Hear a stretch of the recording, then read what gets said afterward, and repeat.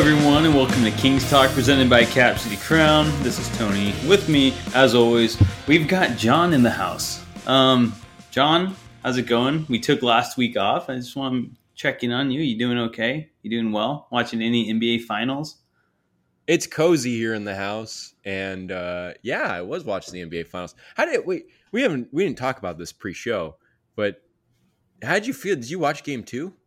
I'm not gonna lie, I haven't watched game 1 or game 2. I haven't really watched a playoff game since the Kings got knocked out. But I've been definitely following like the highlights and stuff. Okay, well, off of that though, I have a question now because that is interesting. Did you watch playoff games when the Kings weren't making the playoffs? Not like maybe like 5 years ago, more so than I do now. I don't know. I'm trying to think. I didn't really watch. I mean, who was in the finals last year? Or the Warriors Celtics? I didn't really watch that series. I kind of honestly, now that I think about it, I kind of stopped watching NBA playoffs since the like Warriors dynasty with Durant ended. I remember the Raptors Warriors is like one of the last finals I intently watched. I think the Lakers, the bubble year, the Lakers, who'd they play? The Lakers Heat, I guess, huh? I watched that one mostly, I guess, for LeBron, but like the Suns Bucks, I don't think I watched a single game. And last year, I maybe caught a game or two. But yeah, I don't know. I don't really watch the playoffs too much. I used to, but I don't know. Just not much anymore. I guess I just transitioned to like baseball or something. Watch my team actually try to win there or something. Right. You Dodgers fan. I'm sure you're clutching on, holding that one close to your chest. Yeah, I actually went to a Giants game on Saturday. I was at the park. What the hell? You were in town? Yeah, I mean, I was with other people. I didn't really have time to say hello, unfortunately. But yeah, no, I went to a game. Giants won against the Orioles. Just a day trip up. Got back at like 1. I was so tired. All right. Yeah. But it was cool. Yeah, well, talking about that bubble year, I mean, I feel like a lot of people watch that finals because they didn't have anything else to do, but it doesn't resonate with them because it just wasn't, a real NBA finals. Yeah. Like, I think we can all agree it kind of didn't count. I mean, it did, but it didn't. You know what I mean? Yeah. But before that, I mean, even with the Warriors making the finals every damn year, and pretty much the Cavs too, aside from that year the Raptors did, like, I don't know, maybe that is a little different for us, me in particular, but that was such big and like so big in basketball history in terms of like that word dynasty. And I don't know. I just feel like once you come off of that, it's a little disorienting because I didn't watch any of the Milwaukee Phoenix finals a couple years ago either. And then I watched last year's with Boston and Golden State. And then I missed game 1, but watched like highlights for it. And I watched game 2 last night. And yeah, friggin' man. I'm glad. I mean, like, I kind of, am rooting for the Nuggets, and I thought there was some interesting moments late in the game, but at the end of the day, it's just like Miami. They have just so many people that just perform on the big stage at this point, and you've seen Jimmy Butler do it all playoffs, and but more so in that game, it was like Bam Adebayo and like Duncan Robinson had like a big third or fourth quarter. He had a big fourth. Yeah, and it's just like, man, yeah, he might have scored like their first several points in that quarter. And I don't know. It's a pretty. I'm glad. I guess what I'm saying is I'm glad that it's an interesting series because I felt like after watching the highlights from game 1, after hearing about game 1, it seemed kind of concerning. Like after that, the second time the Warriors and the Cavs played in the finals, and like the Warriors, I think dominated the first 2 games. I think this is when they blew the 3-1 lead. Yeah, and everybody thought the series was going to be over. This is not even like going to be that interesting. And it just obviously tables completely turned. But I mean, which adds to the lore of those years where those guys were playing, because even if people were watching to see LeBron lose or watching to see the Warriors lose or rooting for one of those teams or you know constantly on the verge of saying they're tired of seeing these guys in there, it's just like that was just history. Yeah, I feel like those finals like ruined basketball for two reasons. One, it was like, well, who even cares about the regular season? Like in that time, it ruined basketball because you knew who was Right. going to be in the finals, and it happened 4 straight years, right? It was the Right. Warriors versus the Cavs. I mean, you didn't really know so much the first year, but kind of the years after that, it was kind of obvious who was going. And then, but looking at it now, it's just like I mean, even though the Cavs got absolutely dominated once the Warriors got Durant, especially those first 2 years, it's just hard to live up to those finals again. I mean, you had like one of the greatest teams of all time going up against one of the greatest players of all time of our generation, at least. And Matthew Dellavedova. yeah, dude, Delhi against Festus Ezeli.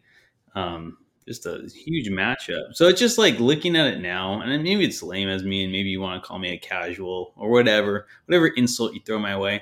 I don't know. Just Jokic and Butler just doesn't have the hype for me as it did LeBron versus Steph or LeBron versus the dynasty of the Warriors. I don't know. It might take a couple of years for me to just kind of get back to reality, but those finals definitely elevated it to the next level where it just kind of became a standard for those several years. Hmm. Well, I would like push back on that because I would say that this finals is almost kind of reviving things. I mean, Hmm.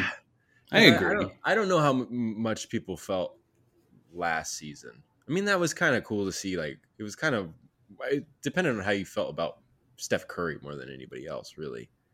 Because if you're a strong Steph Curry fan, like that was a great finals. But if you could just kind of care less and you just don't really care for the Warriors and you're tired of them, which is understandable, maybe that's not as exciting. But there's something about like you have this kind of guy playing hero ball all playoffs long. Now, he's kind of had some down games as of late, but still, it's like Jimmy Butler is just like become just an icon at this point. Hmm. And then it's just like Jokic, like everybody, like everybody keeps sharing the photo of him as like a kid with his shirt off. Like this guy is currently the best player in basketball right now, and it's just like, yeah, it's crazy. I don't know. There's something about like, and I don't know. Maybe this is for younger people, like hard Zoomers, but it's like there's got to be something like another picture that keeps getting shared is that picture of him wearing the shirt like I paused my game to be here. And I'm just like, that's such a stupid shirt. But I'm like, you know what? That there's so many people that resonate with that are younger than me, probably. And it's just like I don't know if I've ever seen this picture. I paused it's my like game to him. be It's here. yeah, it's like a Yeah, t-shirt he's look wearing in it the up. locker room after the game. And I don't know. There's just something kind of these two characters, these two teams too, that are like, I don't know. I saw a tweet where it's like this finals is perfect encapsulation of I think of millennials in this like that could happen because you have like the one millennial group that's like the crypto bro represented by Miami, and then you have like the other millennial that is like the wannabe kind of rural kind of small time folk in Denver, and I don't know, it was something to that effect. Maybe I'm reading too much into it, but I'm like, I kind of feel like the NBA is kind of creating a different thing here. They're doing something new that's still kind of intriguing. It's not just like, oh, Chris Paul's trying to get a ring. Or like, look at Giannis. It's like these guys like they add something. They kind of have like a not like a WWE element, thank God, but it's like they have an element to them that is a little bit more than basketball. On top of being exceptionally good players, and they have a pretty good supporting casts around them, you know. So Yeah, I read something today where it says something about Jokic where he's like more like invested in his horses than basketball or something. I don't know if that was true. I'm like, I don't know. I believe it. Did you see that or am I no, crazy? you know what? He's gangster. I love Jokic. He's like a big Hasbullah. you know. I don't know. Oh, horse racing. Like betting on it Um, or having a horse that he owns. I he mean, has he's a got the horse money for it. racing hobby. Um, It's so funny. he enjoys taking care of horses in the stable, God, and I I love think it. he's riding a horse. I don't know. Yeah, it better be. Clearly, wouldn't be a good jockey. No. No, not at all. I love that shirt. Yeah, Jokic, man, he's just he's a relatable guy. But Yeah, I that's do my like argument. Jokic. That's Yeah, my argument for this finals. I really do. I find it compelling in that sense that it's just kind of like if you take it from like you have like a humored approach to it. It's kind of fun, you know. It's like there's not. I mean, Giannis is a good guy, but it's like there's nothing fun about like Giannis and Chris Paul. The funniest thing that ever happened about Chris Paul is when Kanye tweeted that one thing of his picture about his wife. You know what I'm talking about? no, I don't. I don't know. I might cut this, but I'll tell you. It's like when it was like right before Kanye was going to get kicked off of Twitter because he was saying all this shit. Uh, He posted a picture of Chris Paul. He's like, "Yo, by the way, before I'm out, I found this guy in bed with Kim, which is his wife." oh, you're right. Okay, I thought you were talking about Chris Paul's wife. Yeah. Okay, Yeah. I do Should remember have that. clarified. But yeah, it's just my point is like I don't know, like I don't really care about Chris Paul unless it's like juicy stuff like that. Maybe we're getting a little away from basketball, but I my overall thesis here is that I'm a fan of this NBA Finals, and when I haven't been, 2 of the last 3 years. I like this one comment about Kanye tweeting that about Chris Paul. It's like Chris Paul really about to lose his only ring because he's married.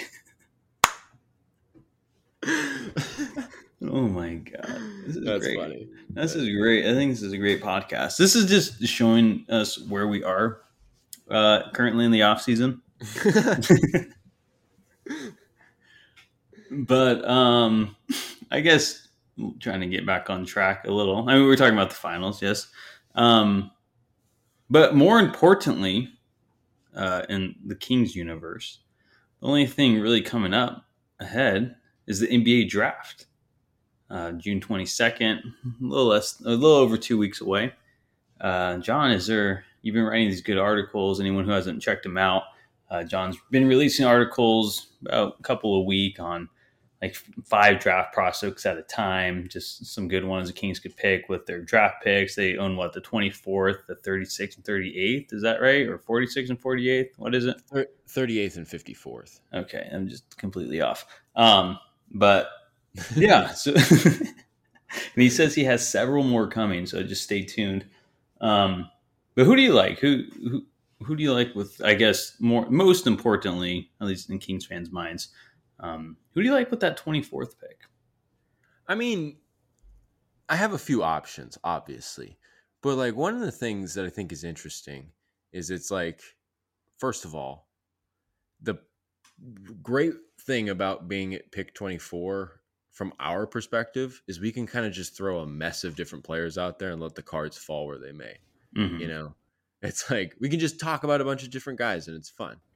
But it's also just like, you know, at pick 24, they're obviously going to want to live by the philosophy of taking the best player available, which is the smartest thing, you know. Like in terms of Charlotte, some people, there's been some smoke around the idea that they're going to take Brandon Miller because he's a better fit. That'd be so stupid. Like that hardly ever works out. Yeah, Marvin Bagley. Perfect. You know? So it'll be interesting to see, you know, what that means though. Is it going to be a guy that is older and maybe can contribute sooner than later, or is it more of a project or something in between that? So it'll be interesting. So it's kind of far ranging and whatnot. I mean, like I think the perfect person, and now it's just like totally, I think, out of the question because I just don't really see how this guy isn't in the late lottery, maybe even a little bit out of the late lottery, but definitely in the late lottery, I think, in my mind. But Bilal Khalil, oh God, Yeah. Kalabali. Colin. I'm like, I picked the one that I'm like, I honestly don't know how to say his name, but I've only been reading and writing it, but that's the type of guy that like his like being like 6'7", long ass wingspan, just projects to be an absolute killer on defense.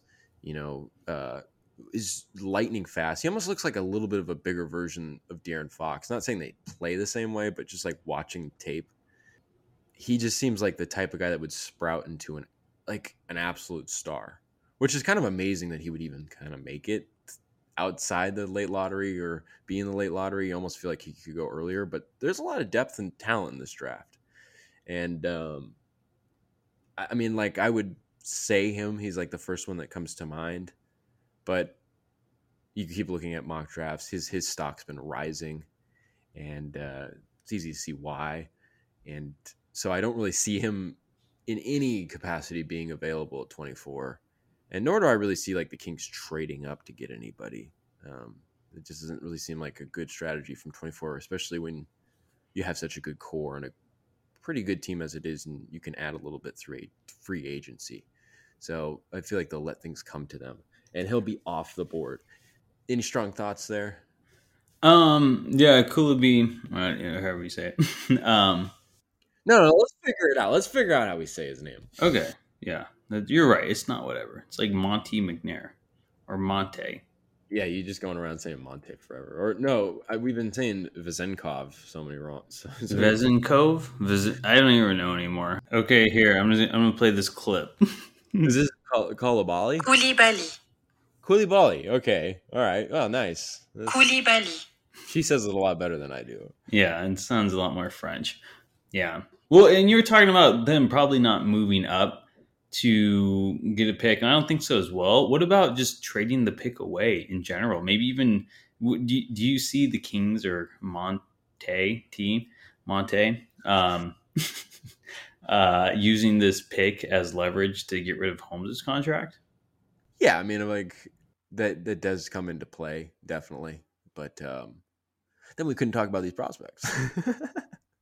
That's a great point. Well, yeah. But also, you know, one of the things that I was under the impression of, and then I just kept reading it everywhere, and I'm like, oh, I guess not.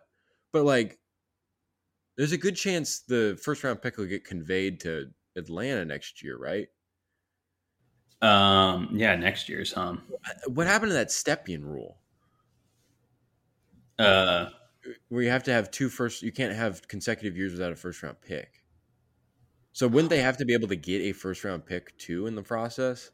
that's a great point. I don't know though, and I haven't read it anywhere, and I just feel like I don't know enough at this point. But I've just been like, what did we just completely? Did they drop that or something? Is that not a thing anymore? Am I missing something? Nobody. Yeah, I don't know the exact rule around it.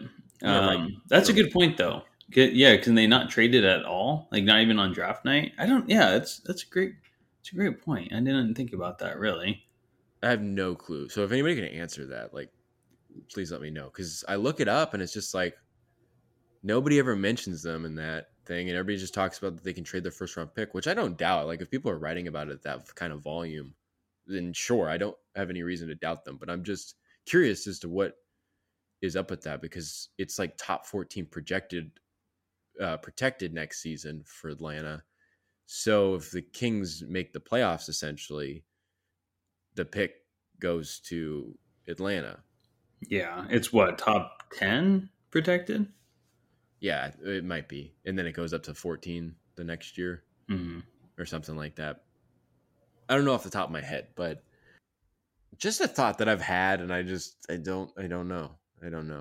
But like I said, if people are writing about it and talking about it, it's such a high volume, and nobody's really come out to correct it, then I'm not gonna doubt that. And of course, you probably would have to use that to get rid of Holmes, unless like Jordi Fernandez becomes the coach of Toronto and is just like, no, we could take Holmes, because I mean, I think Holmes played two of his best games of the season when Fernandez was the head coach, but that's just throwing stuff in the air there.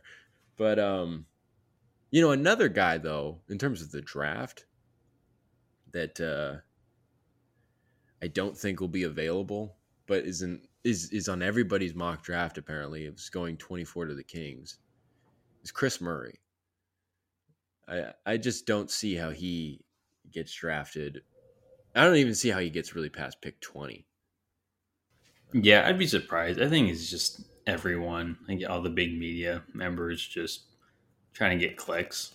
I Trying mean, to satisfy Kings fans. yeah, I'm a little guilty of this at times too. Probably posting more about Chris Murray than I need to, but I mean, be interesting to draft Keegan's brother, who put up 20 points, or not just brother, his twin, who put up 20 points a game in Iowa this year. I mean, he looks solid. Maybe not the shooter that Keegan is, but he brings a lot more to the table. And I think maybe even a better rebounder than Keegan is. But I mean, still a very solid guy. I mean, I don't see him dropping to 24 though. Seems a little optimistic. I don't even know if the Kings get him at that point either. I mean, maybe best player available probably. I'd be interested in his. I mean, he would just back up Barnes at that point, right? Or even if we have Barnes at that point, it's kind of interesting. Or do you slide Keegan down to the 3? So many questions. Yeah, it's a lot of things are kind of predicated on what happens with Barnes and even kind of like Vezenkov because, yeah, I don't know. In the draft, I don't know. All these things come into play, but on Chris Murray, it's just like he's one of those guys that is going to be a contributor. He could definitely be in a rotation, no problem, and he's a little bit more emotional than Keegan Murray, but in terms of like work ethic and the learning curve, it's got to be about the same, you would suspect. And I thought it was interesting though what their dad said. I think he told Brendan Nunez it was that he kind of is hoping that Chris gets drafted somewhere else, and then the brothers reunite later in their career because he thinks it'd be good for them. I think. Mm-hmm. So that'd be interesting. But I think at the same time too, it's like they played one season without each other for the first time, so it'd be kind of cool to kind of like bridge that gap again. Yeah, and I mean, they both had great seasons too without one another. So I mean, they can obviously play a part, but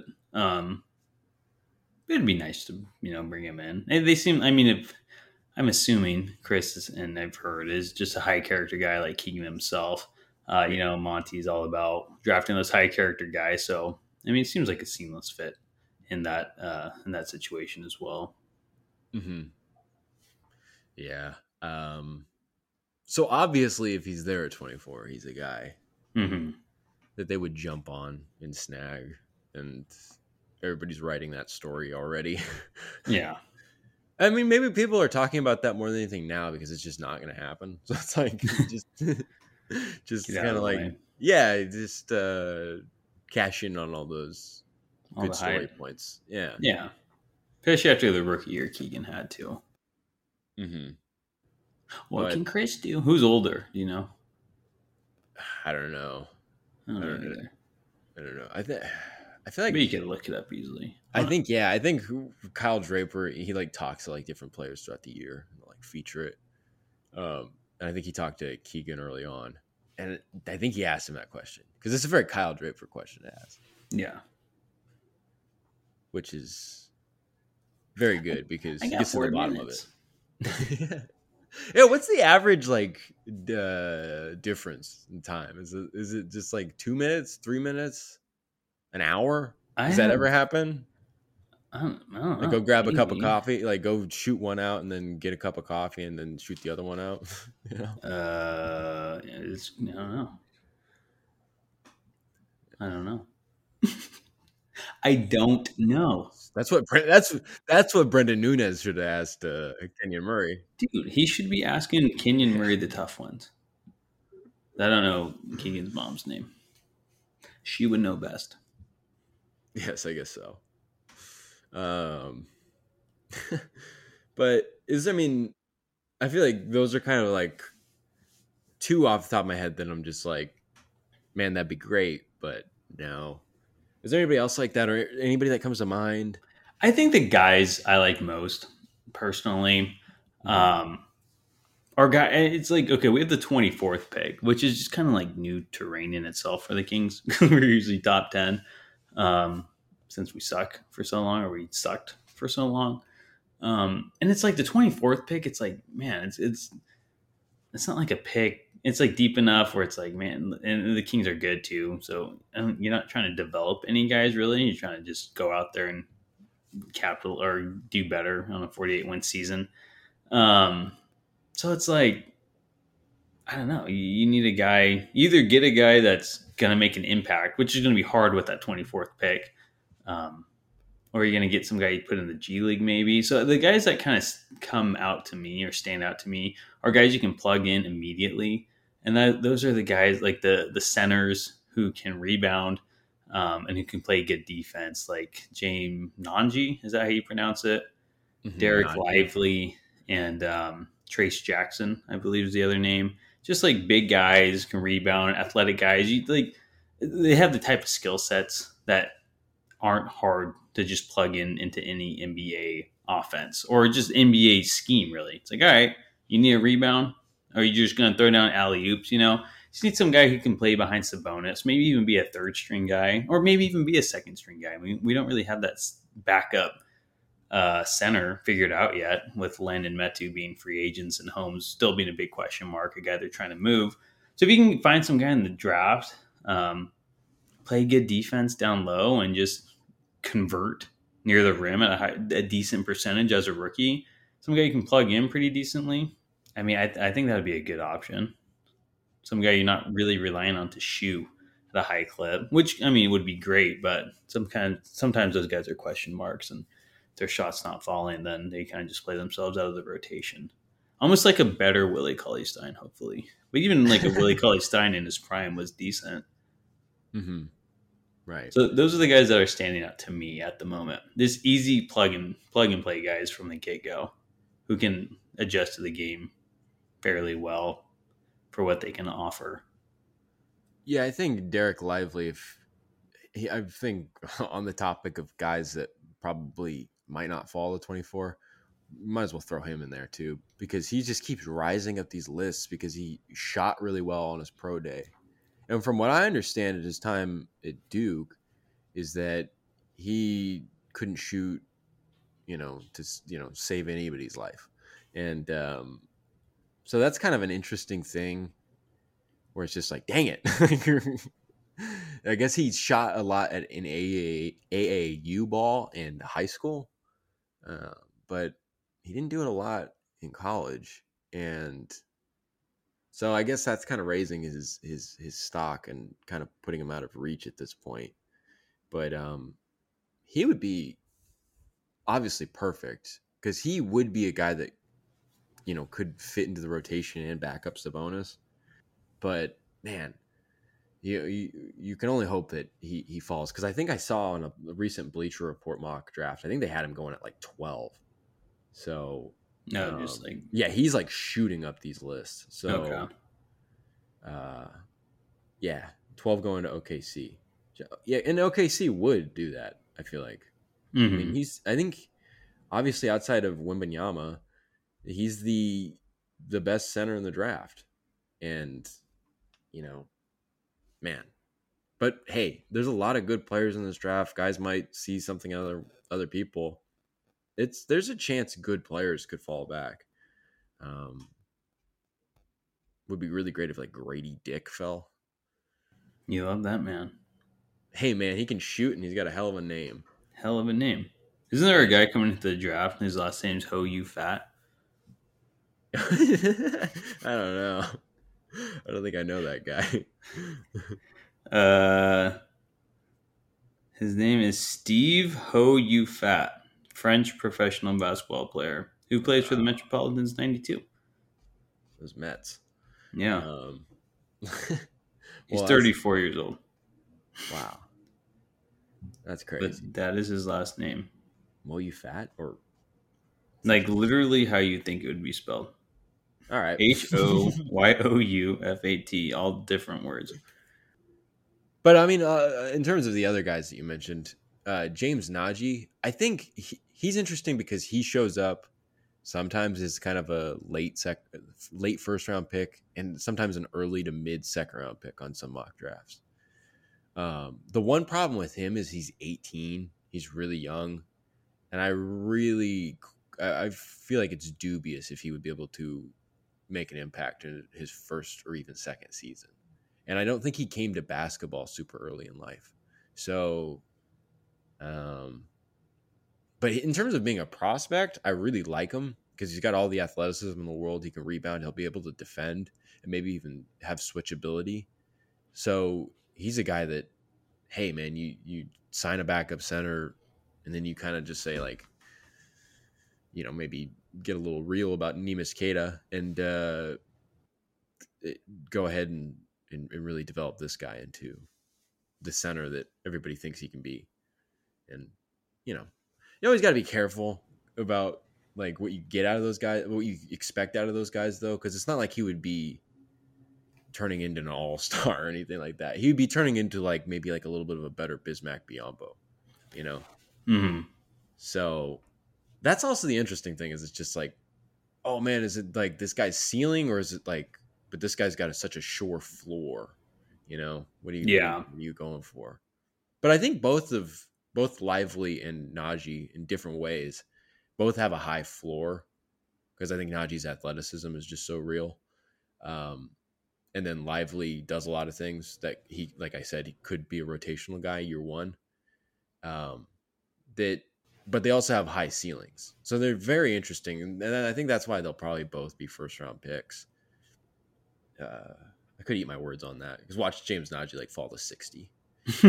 Pick number 60. Or they didn't even have 60 because it's like 2 picks are forfeited. So it's only 58 picks, I think. Oh, yeah. Who forfeited their picks? Like Chicago and somebody, I could get it in a second.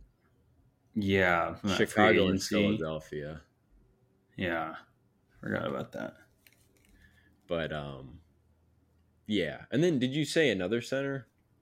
Trace Jackson? Yeah. Trace Jackson Davis is another guy that kind of, again, I don't know if he's going to be, some people have the Kings picking him. And some people kind of have him like in and around there. And some people have him as kind of like an early second round pick. So, and I like Trace Jackson Davis. I think he was like a 4-year player at Indiana. The one thing is, you look at some other kind of players. I don't think he's a center, but Noah Clowney is a guy that gets compared a lot to, not compared, but he's kind of in the same kind of realm in terms of mock drafts and whatnot, and positionally kind of similar. Because Clowney could develop into kind of a 5 in the modern NBA. Yeah, Mm-hmm. I think he's only like 19 coming out of Alabama as a freshman, but he's on track. I guess the reason I'm bringing him up is he didn't shoot threes at Alabama super well, but he's got that upside. He's got the mechanics, like things can come along. I don't know off the top of my head what his free throw percentage was, but he might be one of those guys that shot a good free throw percentage, and that's always a good tell in terms of shooting touch. And Trace Jackson Davis does not have that. He's got a really bad, wonky shot. He's never really hit it at a convincing rate. But you're talking about a guy that could be defensively versatile. He's pretty athletic. He's a very good high character guy if you're talking about that, which is probably, I don't know if that's why people are connecting him to the Kings, but that wouldn't be a bad reason why. I think he was a really good leader. Mike Woodson coaches Indiana, and I think he had only good things to say about him. So that's a former NBA coach that is speaking highly of this guy. Obviously, I mean, it's his guy. But, I think he would be really good. And I even think he could maybe fill in as a backup 5, although you definitely want him competing with somebody. And yeah, I mean, it depends where he's at in the draft. Some places have made it seem like he would be available at 38. And obviously that would be a steal. But yeah, I feel like if you are going to get him, you'd have to take him at 24. And it'd just be interesting to see what the pool of available players is at that point. But I feel like a lot of people are iffy about Trace Jackson Davis, TJD, as some people call him. So we might as well get familiar with him. But I feel like from what I've read, I mean, like you kind of know what you're getting out of him. So I kind of like those players in the draft. They're not always the best player available, though. That's the one thing. So Hmm. That's true. that would be interesting. But in terms of that 24th pick, two guys that I think would be really good, I think would be Maxwell Lewis, Pepperdine guy, ran the DHO, shot off the DHO a lot for the Waves, and pretty good athlete, long wingspan, could projectably become a good defender. And I feel like he's the type of guy that people are like, well, he was such a good player, but the I think Pepperdine won like 14 games or something like that. They didn't win a lot of games. They might have won less than that, honestly. No, yeah, they won 9 games. They went 9-23. So I'm hyping up the swells there, and for the Waves, and I feel like he's a legit. He's going to be able to have a projectable shot. I mean, he shot, I think, 35% from three on about 4 attempts, and like that's not great, but he was also like ball dominant there. And you feel like if you're having a more of a floor spacer, kind of off the bench or something like that, well, now you're all of a sudden talking about more catch and shoot opportunities, which I think in all his catch and shoot opportunities, not just from three, he shot at like 43%. So, that's a guy that could come in, and I feel like you get him well coached and whatnot. And you got former Pepperdine Waves there and Doug Christie. And then on a more younger scale, Kessler Edwards, who will presumably be there. And, I just feel like that's the type of thing where with the athleticism, you get that kind of mentorship. I mean, he would be just a similar, kind of like understanding of certain NBA sets on offense, including the DHO. I just feel like if he's available at 24, and some people have him going a little bit earlier than that, some people even have him going after that. But kind of in that 20s range in the draft, I think is kind of the consensus on him. I really feel like that could be a good pick.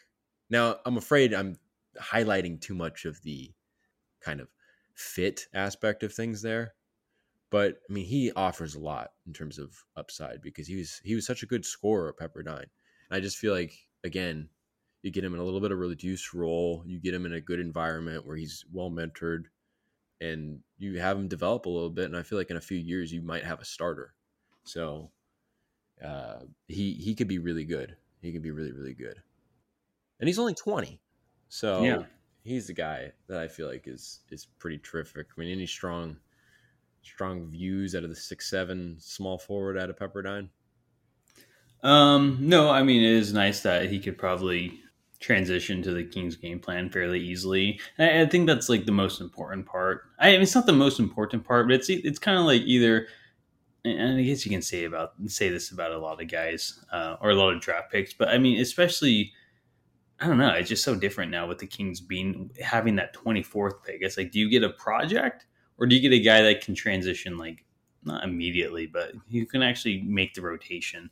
And I think that's just Monty's decision right now. It's like, what are you looking for? Do you want a guy that can fill in right away, or do you want a guy you can kind of put on the back burner, let him develop a little more, and then in a couple of years he can prove to be a rotational guy? And I just something I'm just not used to, I guess, and I haven't really thought about too much because we're always like trying to get that next big star in the lottery, but it's just a little different this year. So it sounds like he's a guy who can he kind of sounds like the best of both worlds in that situation where it's like, yeah, he can fit in next season as well as being a little bit of a project who can be even better in a couple of years. So that's what I kind of like about him. Yeah, exactly. I mean, like in a way, you kind of get to that back end and you look at the highest value player. If we want to look at it that way, like best player available, who's the best asset, who has the best value, and it's going to be a lot of guys that are a little bit maybe more projects. I feel like you're talking about like City Sissoko and like maybe Ryan Rupert, who's another guy I like. I like both of them because they're long and they have shooting projections to be good and really good defenders and versatile and whatnot. And so like I feel like if either of those guys are available, you might just see McNair take them. But you know, Maxwell Lewis is a guy that you could make the argument still might have a better roadmap to having a better career. Now, obviously, he doesn't have as good. Well, he's still got a 7-foot wingspan. He's 6'7". I think he's around 210 pounds. I mean, he's got a lot of things going for him. He's got good athleticism. So, in a lot of ways, yeah, he is a little bit of the best of both worlds. And I feel like another guy that's similar to that is Bryce Sensabaugh out of Ohio State. He's a freshman, 19, 6'5". He's got a great frame on him in terms of being 235 pounds. And I think he's one of the best shooters in the draft. So he would also be a guy that, like, I don't know if he would start. I don't know if you'd want him starting. Like, that would not be, I feel like that's a setback there to be starting a rookie that you get late in the first round if he was available. Bryce Sensabaugh is a guy that I think has been mocked at like 16, 17, 18, but he's also been mocked lately around 22, 23. So I don't know if he'll be available. I would almost be tempted to say it's less likely he's available than Maxwell Lewis. But shooting is one of those things that, like, teams are always looking for. That's always going to help. And that's a little bit more his specialty than Lewis, because Maxwell Lewis got to the rim a lot at Pepperdine. And obviously, being ball dominant, he did a lot of different things, but that's probably one of his more revered traits. Whereas with Sensabaugh, it's about the frame and the shooting. He's got an NBA level frame at 235 pounds.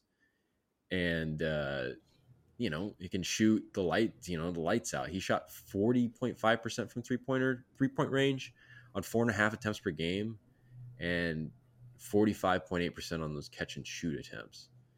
And he's just like, he's also got that kind of quality of being fearless, which you hear Mike Brown talk about a lot. Like, he wants guys that are fearless, no hesitation, they're confident. And I just feel like, in terms of that, you get that guy kind of coming off the bench in his first year. I mean, that could be a hell of an asset. And I feel like I've said that about a few guys now. But Bryce Sensabaugh is one of those guys that I think a month ago people were talking about him being a late lottery pick. So, and I don't think he really did anything to lose out. I just think other guys are rising in stock. But he's legitimately one of the best shooters in this class. So, those are like two guys where I'm just like, in terms of guys that could come in, make an impact and project to be starters in a few years. Those guys are terrific. And I guess Derek Whitehead's another one. Yeah, out of Duke, right? Yeah. Yeah, he looks interesting too. Because he's got I think he's 6'7", long wingspan. I think he's a better defender than both of those guys, like as it stands now. But he had like 2 foot surgeries in a year. And yeah, I don't know. But that might put him in there's a reason he's been put at 24, because I think before the season even started, he was projected to be a top 10 pick. So, you're talking about a guy then all of a sudden that, I don't know. I mean, like, a couple foot injuries, that's kind of interesting. People have said that you got to wait on like another medical report on him, because it could like come back saying or clarifying that it's not necessarily like, they basically could shed light more on what was going on, and it might kind of, I guess, kind of let him off the hook in terms of injury concerns. But it's a huge reason as to why he's being projected as a late first round pick. But you'd be getting a far more sure two-way player than the previous two players we were just talking about. And it's just, there's a little more risk involved with him. Mm-hmm. But he would be good, obviously. Yeah, he would be interesting. A little bit of a risk, but there's so many French players in the draft, almost, because his name Derek is spelled Dariq. I almost went to Dariq. He sounds. And then Whitehead's gonna be like the most like unappealing last name you could have. I know, I would change my last name if it was Whitehead. I'm like, ugh.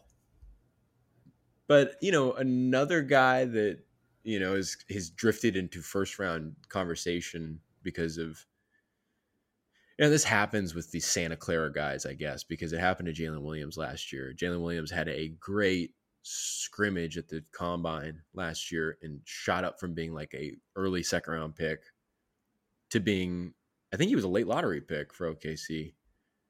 And Yeah, I think so. all rookie first team deservingly. I think the Kings saw them 3 times. And Yeah, they beat him every time. yeah, but you also saw that Jalen Williams is a hell of a player. No, he couldn't beat us. First player drafted out of Santa Clara since the Nash. And Brandon Podziemski. I hope I'm saying that right. Yeah. Podziemski. That's how it's spelled, I think. Right? Podziemski? It's not Podzmitsky. It's Podziemski. I like that Podziemski. I watch these highlight videos and shit with the sound off. I'm like, I don't like the sound of announcers. But they might give me clarity as to how to say some of these freaking names. But I think I just read a mock draft where he was like pick number 20. But I think a lot of them have him at like those last 5 or 6 picks in the draft, right in the pocket of where the Kings could draft him. And I'm not just saying this from his demeanor and the fact that he's like a little redheaded, kind of a little white boy with swag, but he really does have a lot of Dante DiVincenzo to him. And that's not bad. No, yeah, he's I think he's a better shooter than DiVincenzo. Because he's another guy, and I said this about Sensabaugh, but it's also true of Podziemski. He's one of the best shooters in the draft. I think he shot like 43%. I think it's 40, almost 44%, 43.8%. Mm-hmm. And similar with catch and shoot, he's pretty good off the dribble. I mean, he does so much. He would be such a good like secondary guard, because he's 6'5", he's athletic. He has some potential on defense, plays with good activity and whatnot, but he also rebounds. I mean, he rebounds. I think he had 8.8 rebounds per game, which if you're talking about DiVincenzo, one of the things DiVincenzo does so well is crash the glass. And this kid has this similar kind of pedigree to him. So, I don't know if this is DiVincenzo Jr. because, DiVincenzo came from such a well-disciplined program that really does a good job of getting guys ready for kind of NBA work. Not saying anything about Santa Clara, but, maybe Jalen Williams is just really good. So we'll have to see what happens with Brandon Podziemski. But I feel like that shooting, the confidence he plays with, the athleticism that I don't think people recognize until he did the combine thing. And yeah, good feel for the game, I think is what a lot of people say. So, I mean, the only issue is, and again, we would hope that you wouldn't get into this and you'd be talking about best player available, but best player available could have some very fine lines to it. And, yeah, especially at this point, especially at the 24th pick. Because it's like if Podziemski's available, but also like Sissoko's available or something like that. Like, again, I just feel like, don't you think you take Sissoko at that point? You get the developmental project that'll help you out in like 2 years and maybe be really, really good, at least on the defensive end, rather than a guy that doesn't really, I mean, like, quite frankly, could probably contribute as a backup on a team. But at the same time, it's like, where would he play for the Kings? He would basically be put into that Terrence Davis role, which might be good for him in his rookie year. I don't know. Maybe he gives you more confidence in using Davion Mitchell as a trade chip or something like that. I don't want to get too far down the line or make it seem like that's a must, like a must for the front office. But like, there's reasons to take him, and I think he'd be really interesting. And I don't really have a lot of like strong impressions about NBA comparisons, but I've, and again, maybe it's because of the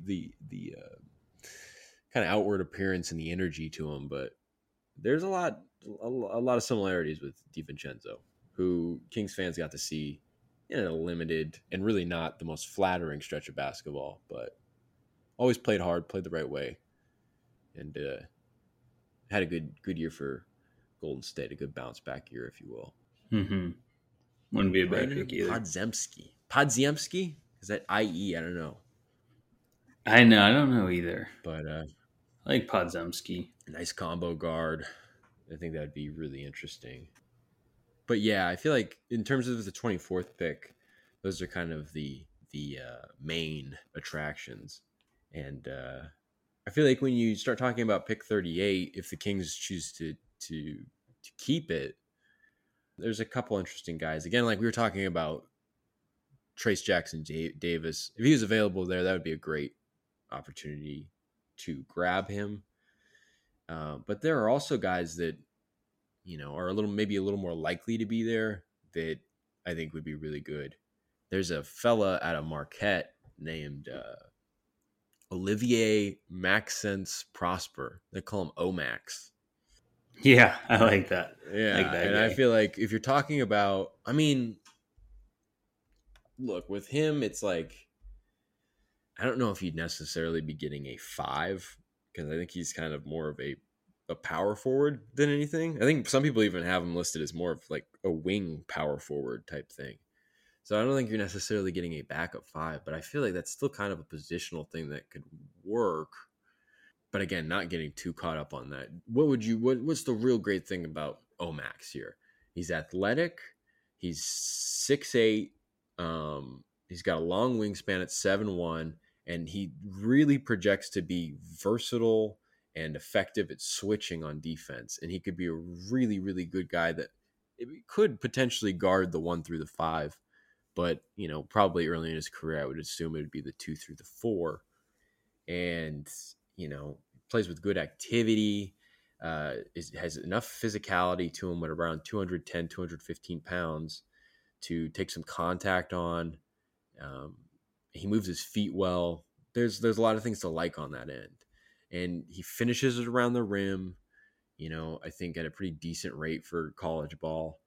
And he's also kind of a guy that I think people kind of talk about, having some amount of like a shooting upside that we'll have to see. He didn't really shoot a lot in college, and I think it was like just over 30%. But he's a good like off-ball cutter and whatnot. And you'd be getting him more for his defense than anything. And I really think that he's almost kind of like a cut rate version of like Sissoko, who I keep kind of mentioning a lot. But I feel like he could be really interesting in terms of being a defensive weapon that I don't think he'd be like a nightly rotational guy as a rookie, but you'd be able to plug him in at times, kind of have him as an option, and kind of work him into things and see what he can do.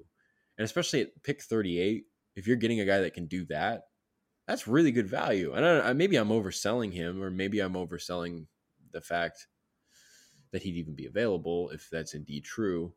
But I don't know. He just seems like the type of guy that those long, athletic, defensive, not just like defensively talented, but like guys that like buy into that end and they really understand.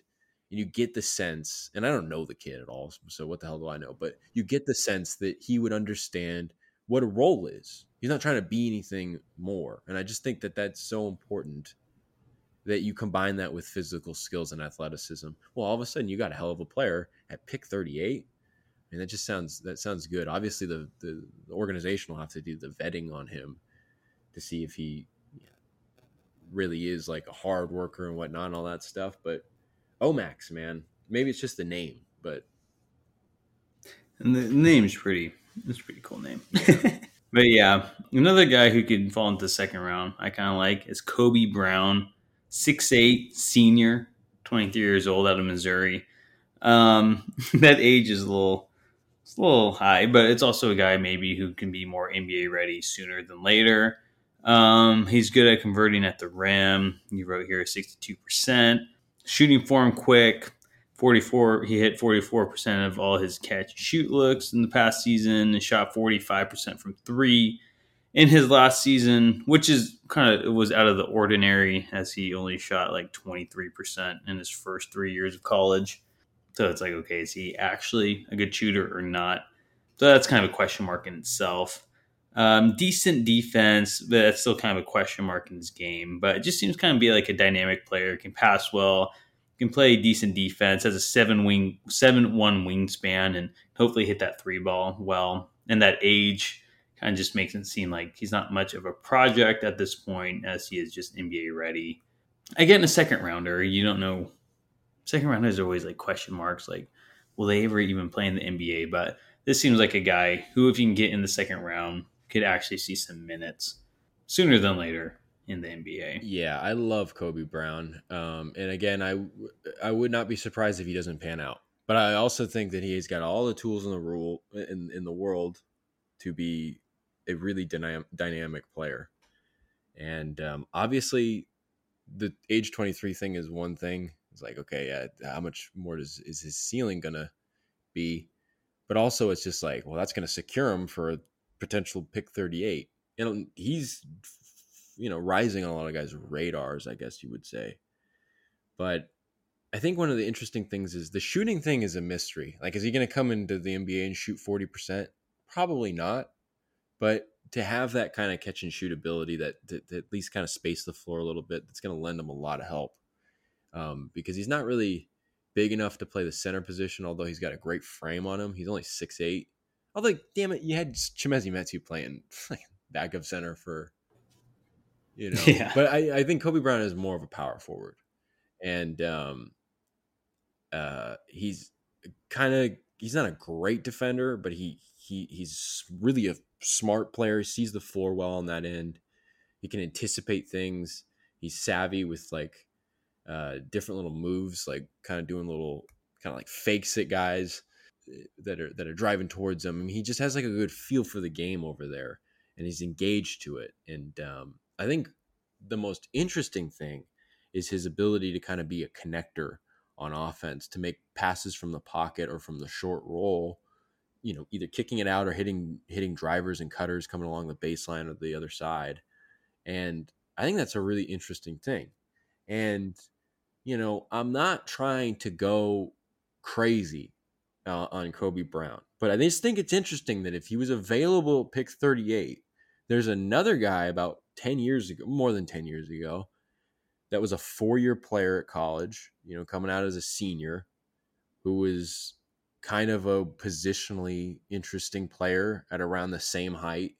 Not the same body, I don't think necessarily, but similar, kind of a chunky guy who ended up being a very dynamic player. Now, obviously, Kobe Brown's not the same defender, and I don't think he's necessarily guaranteed to be a multiple-time All-Star like this guy, but I'm talking about Draymond Green. And again, I'm not saying Kobe Brown's going to come in and be like a defensive player of the year type guy. But in terms of getting value at that position out of an older player, out of one that some people are iffy about, I don't know. I feel like that story writes itself. So Kobe Brown could be a very, very interesting pick. Yeah. I think interesting is a good word to put it.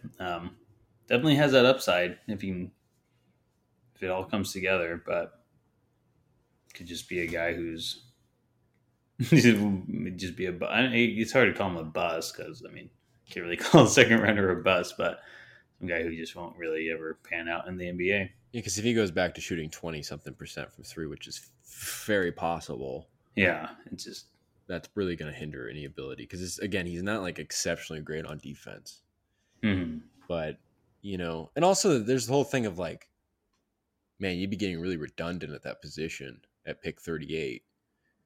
If Vizenkov comes and you keep Lyles, now you're kind of talking about a situation where it's like, well, one, Kobe Brown's never going to see the floor.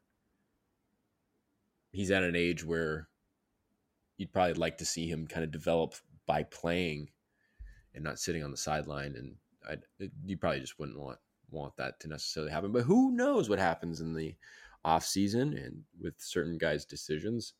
And maybe they see Kobe Brown as easily the best available talent. Although it'd be interesting because probably the guy that even more than Olivier Maxence Prosper which Prosper is a really great name. That's a very Yeah, I know. I like foretells that name too. greatness. But there's a guy named Julian Phillips out of Tennessee, and Tennessee had one of the best defenses in college basketball. I think they finished with the third best defense, and they were near the top all season long. And before he got hurt for about a week or two and lost his spot in the starting lineup, probably the most impactful defender was Julian Phillips. And the thing about Julian Phillips is he had, I think, some of the best like standing vertical and max vertical leaps. He's a tremendous athlete, 7-foot wingspan. He's quick. He's 19, moves fluidly. He's 6'8", by the way. And he's just a great defensive prospect. He's absolutely, again, like one of the best defenders on one of the best defending teams. He's a guy that sticks out on ball. He'll get steals and blocks on his guy.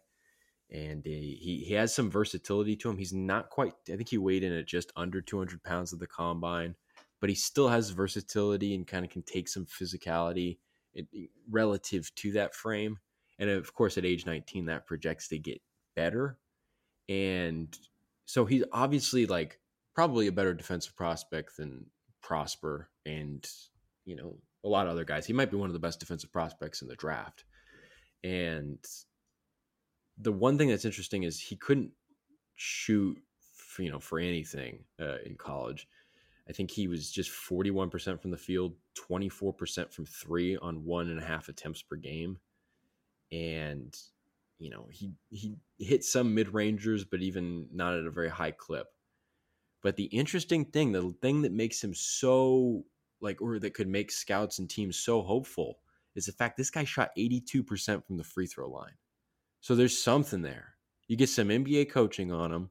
I mean, this guy could feasibly become a 3-and-D, great athlete, runs the floor, could be a hell of a player. And the defensive upside there is legitimate, and it seems like he could develop into a really good defender sooner than later. So he would be a guy that you probably wouldn't want to see the floor very much in his first year, although you'd probably want him to test the waters every now and then, obviously, but as a winning team. But at pick 38, you could be getting yourself a defensive stopper in your near future. And I've said that about other guys, and I'm totally ready to be wrong about a bunch of these fellas. But man, I think Julian Phillips is a guy that, and I think he's starting to get talked about a little bit more over the last couple of weeks. He's a really interesting player. But also another guy that is interesting, and really only for his shooting, is Tristan Vukcevic out of Sweden, Serbia. Yeah, he's super interesting in that he was born in Italy because his dad played there. His dad is Serbian and something else, and then his mom is Swedish and Greek. And so he's Swedish Serbian, but he's also got a Greek last middle name or something, Salkis or something. It'll be Tristan Salkis Vukcevic. So he's a man. He's an all European man. Yeah, and he encompasses practically the whole continent aside from the west side of it. And he can shoot the freaking mess out of the ball. I think he's super lean. I don't even know if he could play the 5 early on in his career, but as a stretch 4 option. But really, I feel like you'd want to stash him away. Some people talk about his shooting is so great that would put him in the NBA right away. I mean, I feel like guys, he was kind of flirting with the draft, I think, the last 2 seasons. He was always going to be considered a stash guy. I was going to call him a trash guy, but that wouldn't be nice. And they, he opted out, obviously, but at age 20, I feel like you'd still maybe want him to go over for another year or 2, because you'd like to see his body kind of fill out a little bit. He's 7 feet, 223 pounds. He's not Chet Holmgren thin, but and he moves well. I mean, it's what's interesting. The defense is a big question because it's just who's he going to guard at this point? Because he's not super strong. But he's a hell of a shooter, and you watch the clips of him in the combine scrimmage, and it's just hitting shots on the catch, hitting like little dribble fadeaways from the elbow. It's just like, man, this guy, and he just looks good doing it. I mean, just look very natural, very good stroke to him, good feel on that end. But I think he's definitely a project. He would not be a Yeah. guy. Which wouldn't be bad, Yeah, like you said, stash him away, let him play. What league's he in right now? Is he in Serbia? yeah, Yeah, just let him develop a little more over there and then bring him over in a couple of years, like Vezenkov or Bojan, or not Bojan, but Bogdanovic. That wouldn't be a terrible move either. right. And he kind of falls oftentimes in that kind of like mid 30s, sometimes late 30s, early 40s pick range. So Hmm. feasibly, it's feasible that Not he'd be bad for a available. second rounder. Yeah. I mean, these second rounders are probably just be in the G League anyway. Yeah. So he just seems like that. I mean, that shot is just so legit. Yeah. And that seems like a bigger commodity in term than a defensive guy. So he might have more pull at 38, but you know, it'd be interesting to see. And then it's just like pick 54. I don't even know if the Kings will keep these second round picks. Um, but there are a few guys late in the second round that again are probably more well suited for pick 54. There's better players than these guys, obviously. But if you're talking about pick 54, there's two guys that I'll pair together because they're kind of similar in terms of both being 6'5" and big framed and have shown the ability to shoot, but are both, I think, seniors and are either 22 or 23 years old.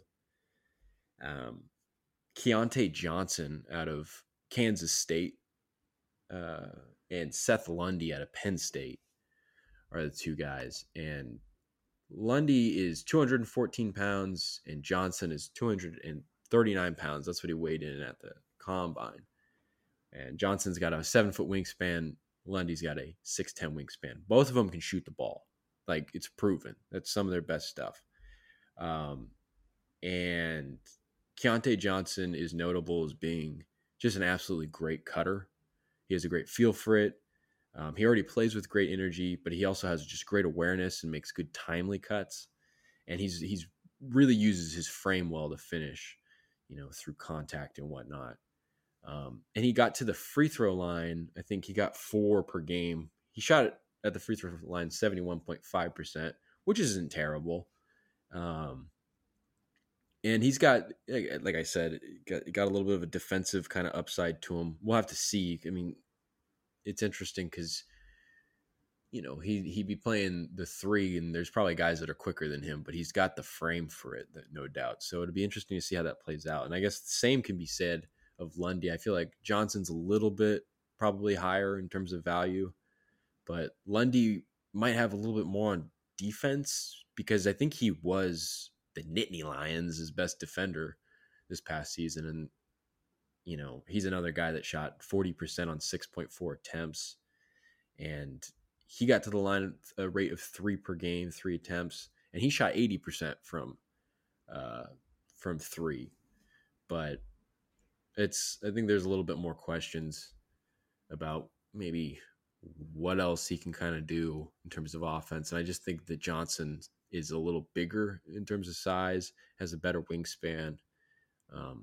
But I think either of those guys, if you got them at 54, I mean, those are types of guys that could surprise you. And those are the type of guys that have skill sets that don't wow anybody. And yeah, they're the back of the middles of the back of the second round, but they're guys that would hopefully understand a role because they have the skill set to fit a very specific role. And they could be kind of like big bodied 3-and-D guys, have some versatility on defense potentially. And I don't know, you could get something out of them. Obviously the nitty gritty of like talking to them and doing the interviews and the character test and the work ethic test would all have to play out, and you'd be able to kind of have a better idea of who's the more high value pick. But those are two guys that it definitely caught my eye for the back of the draft. It's kind of one of those things where it's just like you get to the back of the draft and you're like, are even these guys going to want to get picked, or are they just going to go the undrafted route? So Yeah. these are two guys that you could also potentially get. I think some of them aren't even on. I think Lundy is on all of them, which is interesting. but I think Johnson's on a few, and he'll be higher than Lundy on a lot of them. But who knows? They both might go undrafted, and you might be able to swipe them up. And one more guy I would talk about to finish this up. One more guy I would mention, probably only saying this because I think he might actually have one of the better names in the draft. Obviously, you're talking about Grady Dick. That's a great name. But I guess on a more serious scale, a guy by the name of Mojave King. His name is Mojave.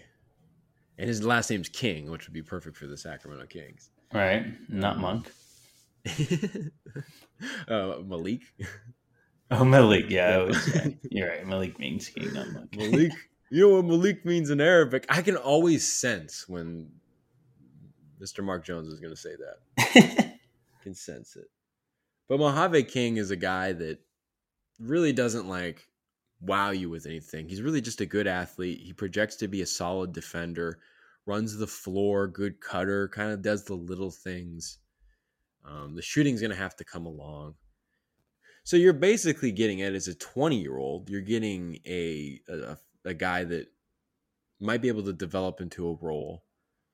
That's a little similar. I mean, obviously, he is a little undersized. I don't know if he's really full-time a wing, but maybe if he can add a little bit more to his frame, again, the size isn't great. The athleticism isn't astounding. It's good.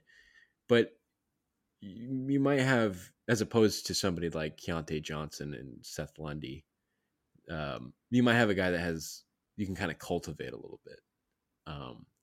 So that's another guy that's worth throwing out there. But it's really the name.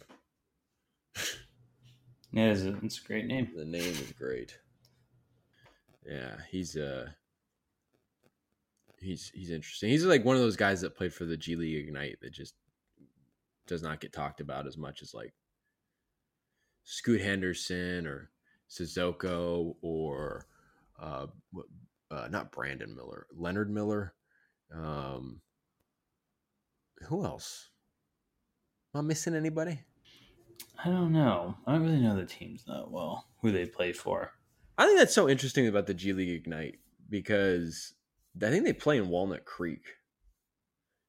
And, or maybe not Walnut Creek, maybe San Jose area. Maybe it's Los Gatos or something. Something in between, a little southwest of San Jose. One of those towns. And I'm like, that's kind of close. It's closer than Sacramento for me. Yeah. I want to go see them play. Or they play Santa Cruz and they play Stockton, obviously. So yeah, it'd be kind of cool to see them. It's an interesting team that they kind of developed in the last couple of years. Yeah, it is interesting. But yeah, pretty great. That's basically the gist, at least surface level, immediate thoughts about these draft picks and whatnot. Yeah, a lot of options for the Kings. Who knows who's going to be there at 24, 36, or 54. So a lot of guys to talk about. And John, I think does a great job. You should check out CapCityCrown.com. Check out some of the who the Kings may select series and read a little more about these guys and comment who you think the Kings should take with one of their picks. Yeah. I could just see myself in the front office with Monty McNair, and I'm just like, nah. You don't understand.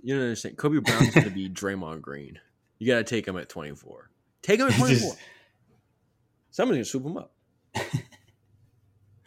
He doesn't take him, and I just storm out. No, that's it. We're done. I quit.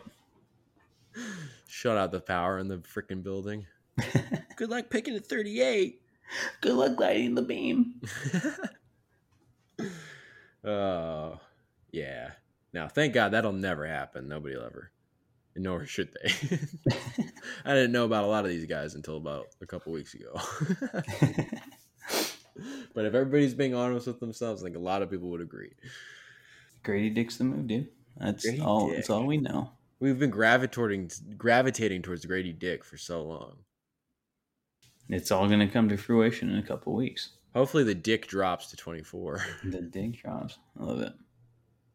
But on that note, I think we should probably get out of here. All right. Well, I want to thank you all for tuning in. Like I said, comment who you think the Kings should draft. But until next time, have a good one.